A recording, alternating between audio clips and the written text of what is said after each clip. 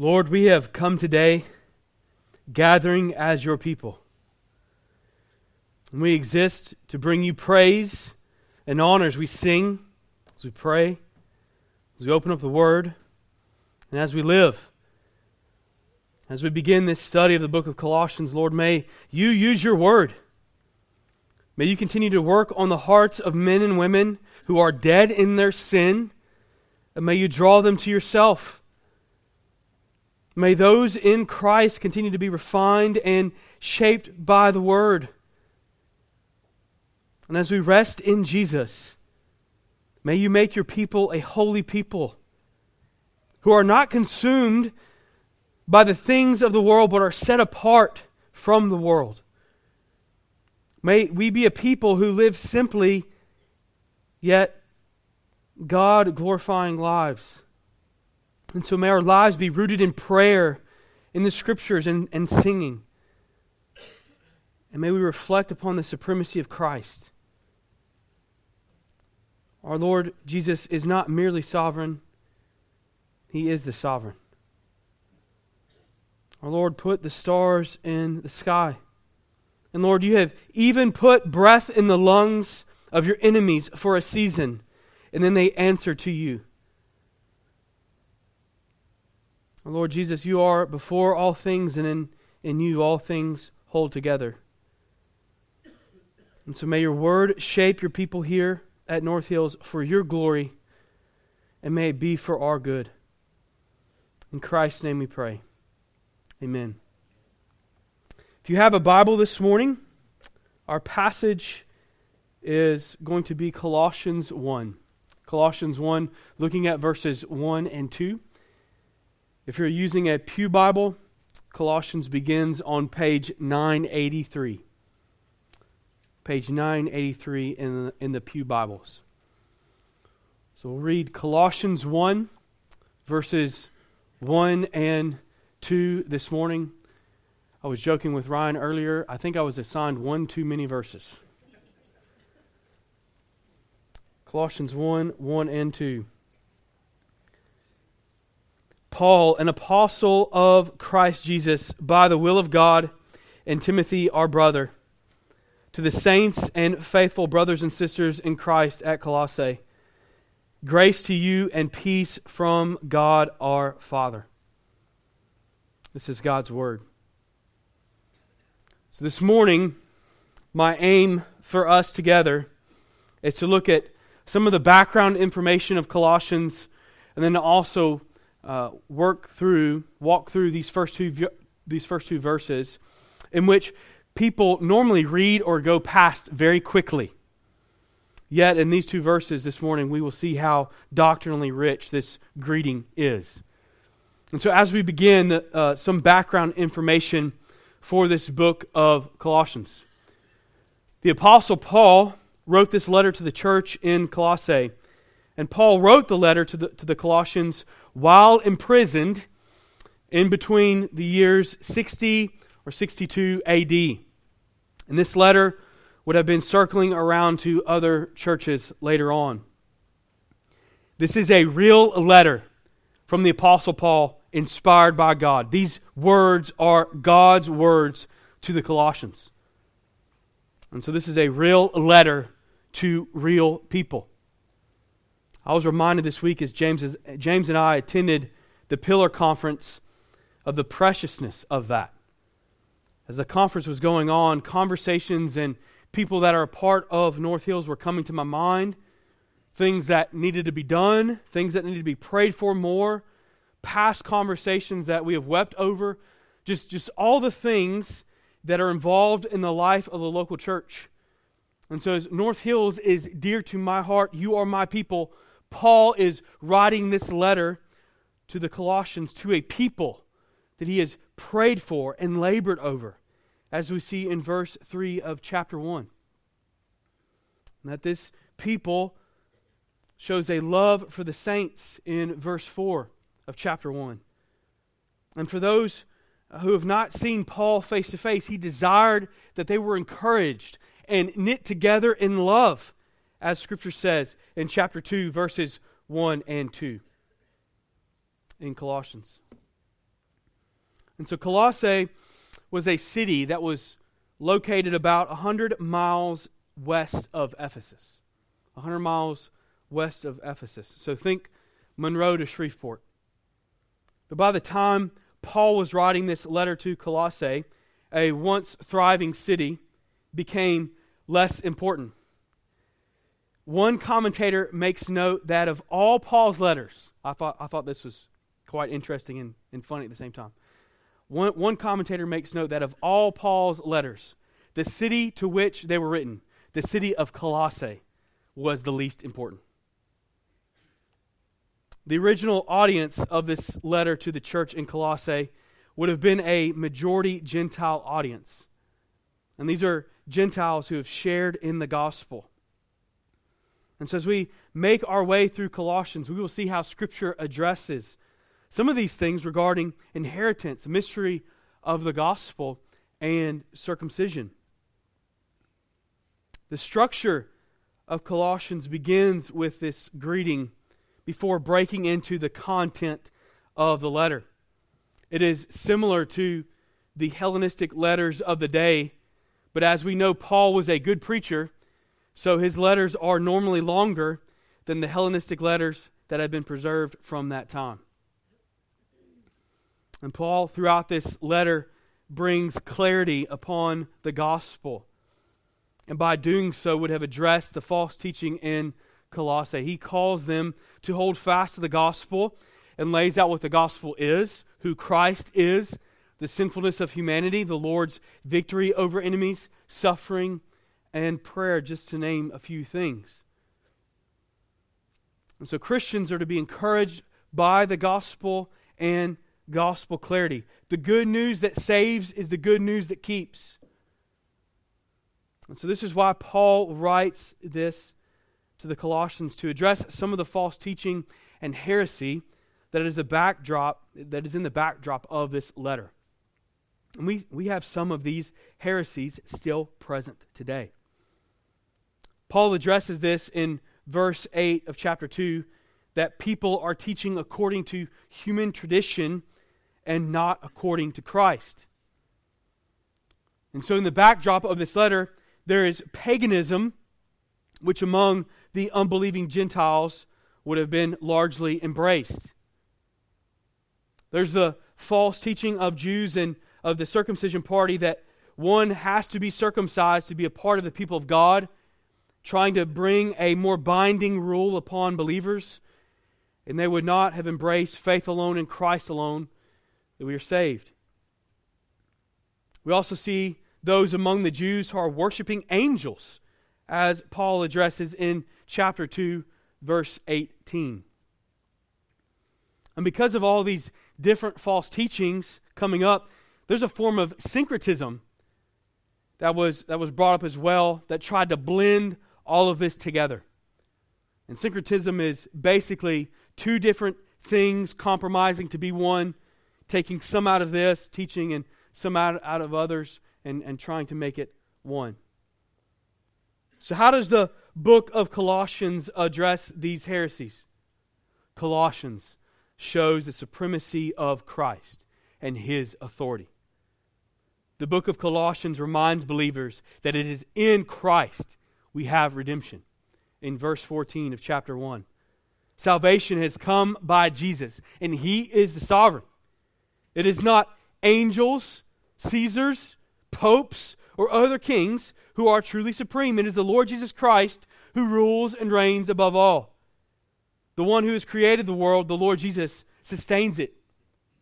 And so Paul is pointing out, look to Jesus. Look to Jesus. He has the true authority, and true followers of Him cannot pick and choose their preferences. We have no need for other religions.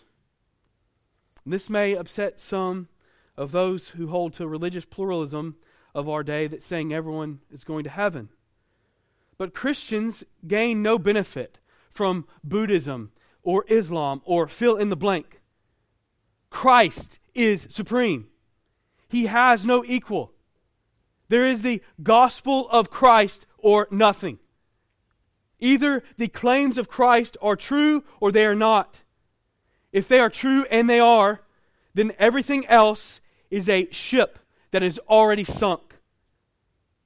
Because it is Christ, and in Christ alone, that there is forgiveness of sin. Why would one need to worship a pagan deity or an angel? This is what Paul's letter reminds the church in Colossae, that Christ is supreme. And so as we go through this book of Colossians and remind ourselves, we are to walk in a manner worthy of the Lord and keep our focus upon His gospel. And as these false teachings and heresies arise, we can remind ourselves and others what the good news is, and not let the poison of false teaching reach the well from where we drink. We're to focus upon the supremacy of Christ and not be distracted. This is good for us. We are a people who constantly need to keep our eyes upon Christ. And by that, we will guard ourselves and others. And so as we begin our study this morning in Colossians, we're looking at verses 1 and 2. We see who has written this letter, who it is addressed to, and a greeting. So let's read Colossians 1 and 2 again. Paul, an apostle of Christ Jesus, by the will of God, and Timothy, our brother, to the saints and faithful brothers and sisters in Christ at Colossae, grace to you and peace from God our Father. So our 2 points this morning as we walk through this passage. 2 points. God has spoken through Paul. God has spoken through Paul. We see that in verse 1. God has spoken through Paul. God has spoken to the saints. We see that in verse 2. So God has spoken through Paul. God has spoken to the saints. So point 1 from verse 1 this morning, God has spoken through Paul. As we begin our study of this book, we must recognize that these are God's words to God's people. The Lord is using Paul as a vessel to display His good purposes to these churches. This letter was written while Paul was imprisoned. Some hold to the view that Paul was speaking to Timothy, and Timothy was transcribing because of Timothy being included in verse 1.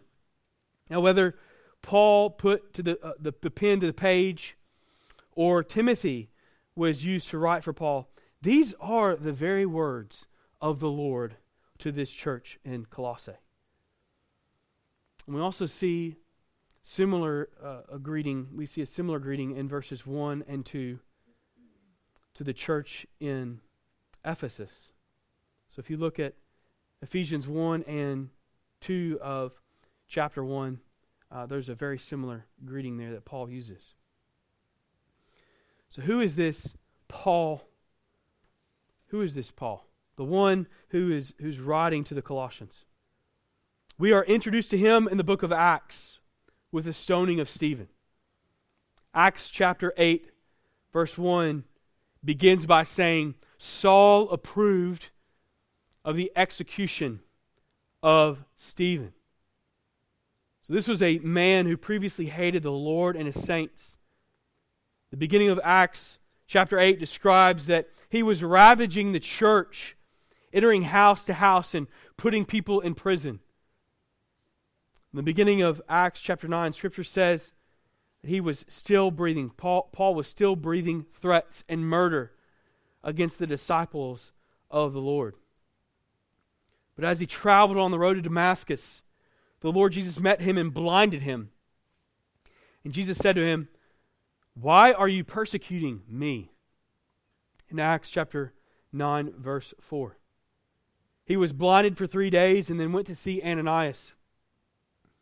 Ananias was told by the Lord in Acts chapter 9, verse 13 that Paul was a chosen instrument of the Lord, and that he would carry the Lord's name before the Gentiles, kings, and the children of Israel.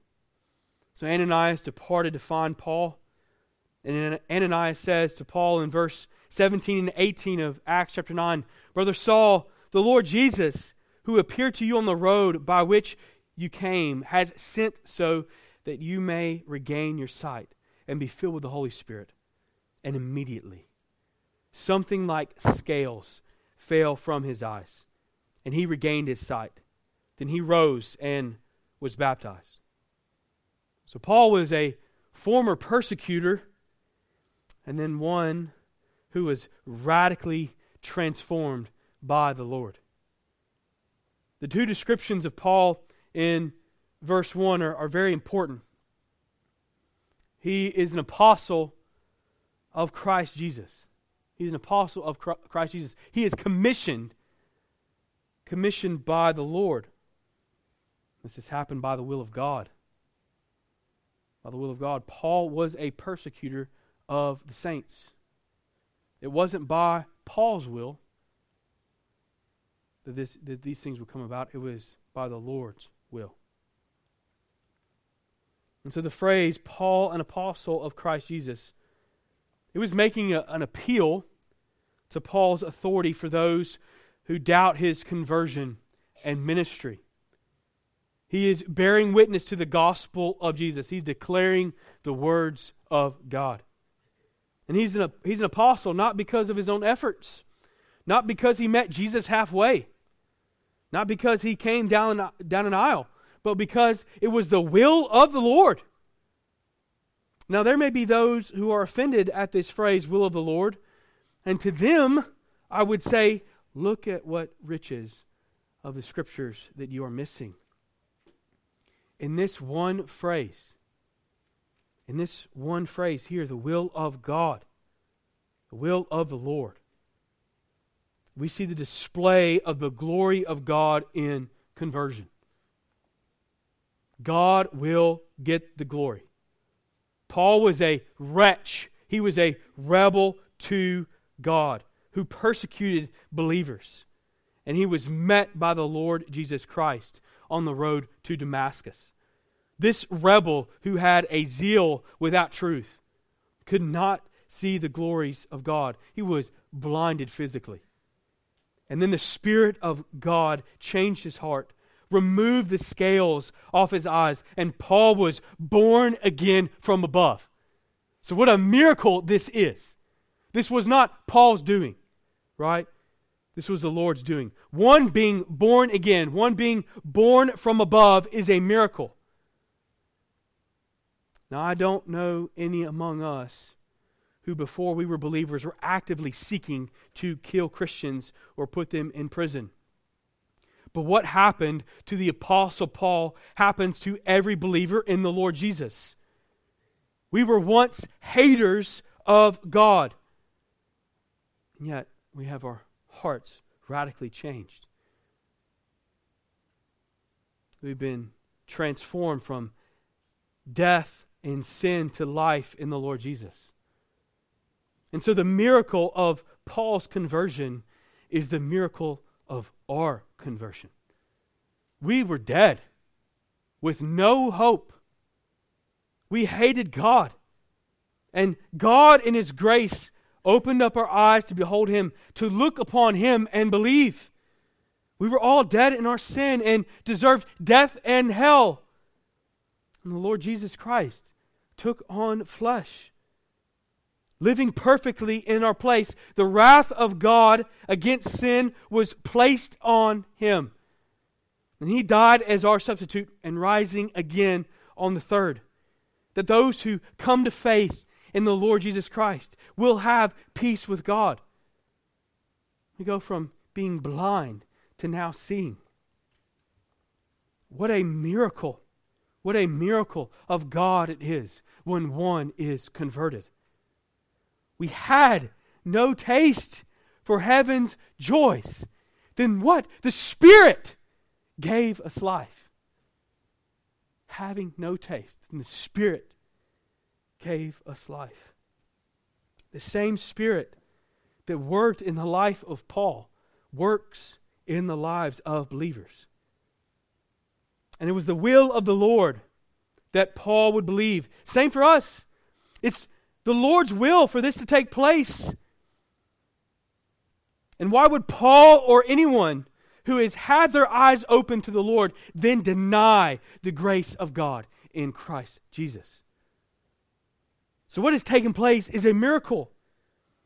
We see the Lord. We behold Him. We want Him. We want Him. He who has radically changed our lives.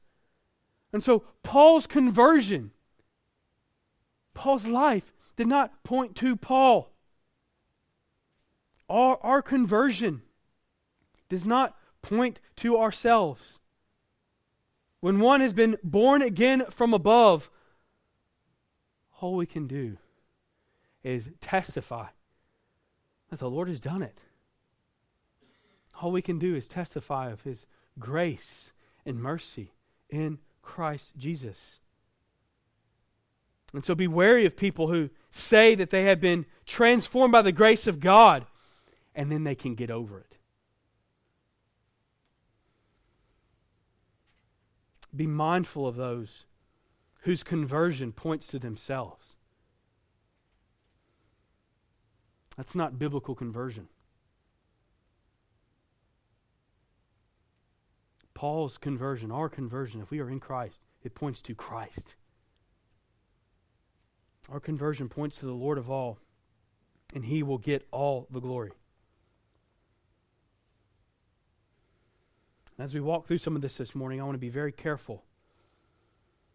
One of my mentors walked through one of Paul's epistles once, and someone came up to him after service, and they told him, I'm going to go home and study on the Apostle Paul all day. And he later told me, Evan, I missed it.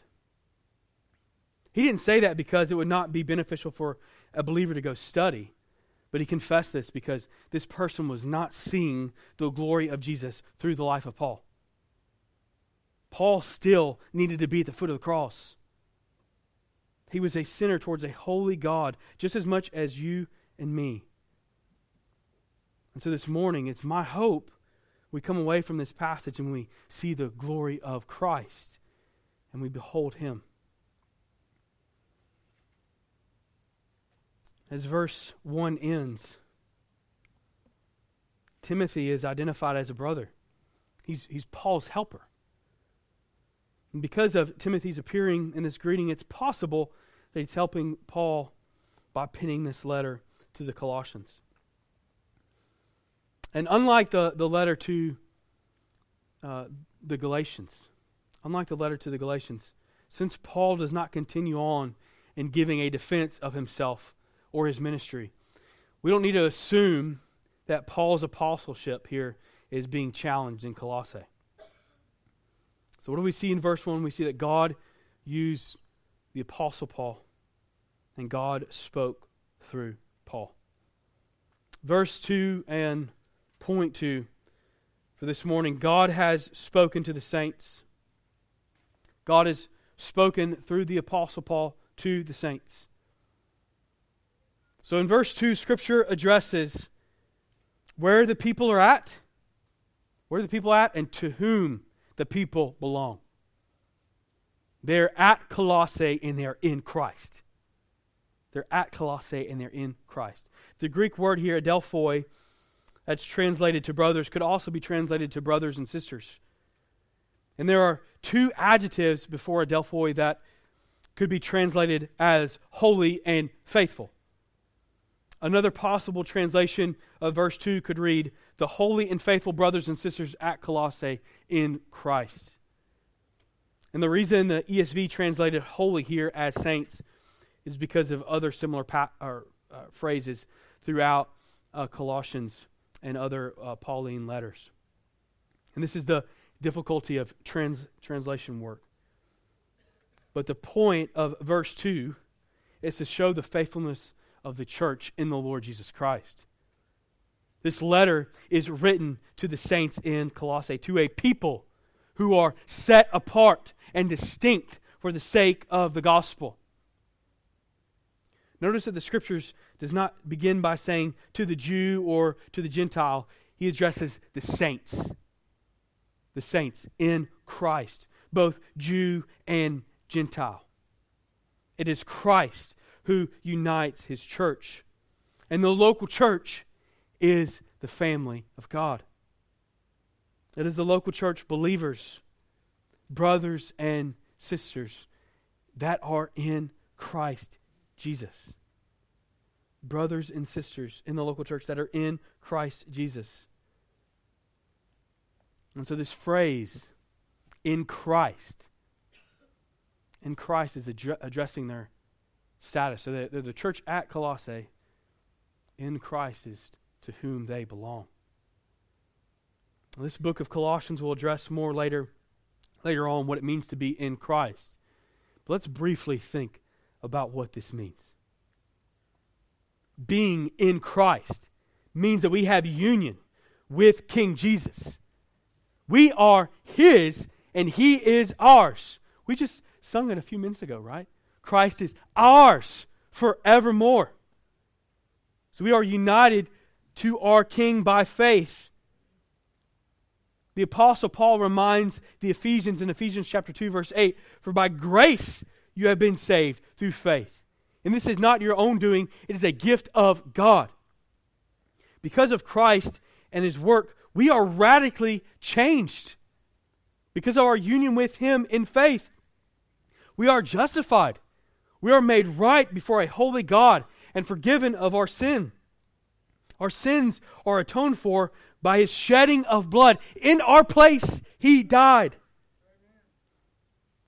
And so as one is in Christ, our identity is not in the world or the things of the world. Our identity is in Him. We are identified with Him because of Him, for His glory and for our good. Being united in Him, He is our treasure. We get Him. You know, a Bentley, a house, all those things are going to rust and fade away. But Christ remains. We get Him. And we have gone from scraps outside of the kingdom to having a seat at the King's table. We don't get denied. We can come to our King in prayer, and He hears us and answers according to His will. We don't have to pick up a phone and then sit in a queue. We can go directly to the throne because of our union in Christ. We are known by Him. We can bring our burdens to Him, and He knows them. Jesus says to His disciples in the Gospel of Luke, chapter 12, verses 22 through 28, "Do not be anxious about your life, what you will eat, nor about your body, what you will put on, for life more than food, and the body more than clothing. Consider the ravens. They neither sow nor reap. They have neither storehouse nor barn, and yet God feeds them. Of how much more value are you than the birds? And which of you, being anxious, can add a single hour to his span of life? If then you are not able to do as small a thing as that, why are you anxious about the rest? Consider the lilies. Consider the lilies, how they grow. They neither toil nor spin, yet I tell you, even Solomon in all his glory was not arrayed like one of these. But if God so clothes the grass, which is alive in the field today, and tomorrow is thrown into the oven, how much more will He clothe you, O you of little faith? Brothers and sisters, being in Christ, united to Christ, He loves His people. He cares for His people. And if you deny that,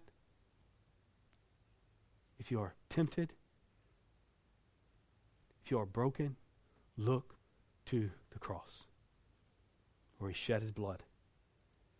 He loves His people. He cares for His people. And so this phrase, in Christ, it will take, it's going to take an eternity to mine its depths, and then we will just scratch the surface. being in Christ, we have grace and peace with the only God who is over all things. Colossians 1 verse 2 ends with, grace to you and peace from God our Father. These two words, grace and peace. Grace and peace. This is addressed to the believers. These two words can only be found and rightly understood in the vocabulary of the Christian. Grace is God's unmerited favor given to a people who behold Jesus. We did not earn this blessing or favor or a right standing. That is what grace is. Unmerited. Unmerited and given by the Lord. And peace. Peace with a holy God has come by Jesus Christ and Jesus Christ alone. Jesus says in John 14:6, I am the way, the truth, and the life. No man can come to the Father but by me. The only way we can have peace with God is by Jesus Christ. In Christ we are forgiven of our sin, and we are now reconciled to a holy God. We have peace. We have peace. So grace and peace here is a greeting that unites the people of God in Christ. Who else can speak of grace and peace? Only believers. Only believers in the Lord Jesus. Because grace and peace are pointing to the work of Christ. Friends, if you are not in Christ, there is no grace. There is no peace. You will meet the just judgment of the Lord. But may today be a day of repentance. Behold the King. Look to the King. Run to Him. So this greeting here, these first two verses, it starts off this letter to the Colossians. It is for the church. It is for the family of God, those who are united in Christ Jesus. The Lord has spoken through the Apostle Paul to the saints, to those in Christ at Colossae. And so it is a privilege to be able to open up God's Word. As we read through Pauline letters, don't rush through them. Focus on what is grace, what is peace, what is the will of God. What do these words mean? Because Paul is writing them with intent to a people. He's writing it with intent to the church in Colossae. So may we not take this for granted as we open up God's Word. May we gather together and be encouraged in and by the work of Christ until He comes. And beloved, fear not. Fear not. You are worth. You are of more value than many sparrows. We only get one life, and it will soon pass. Only what is done for Christ will last. Let's pray.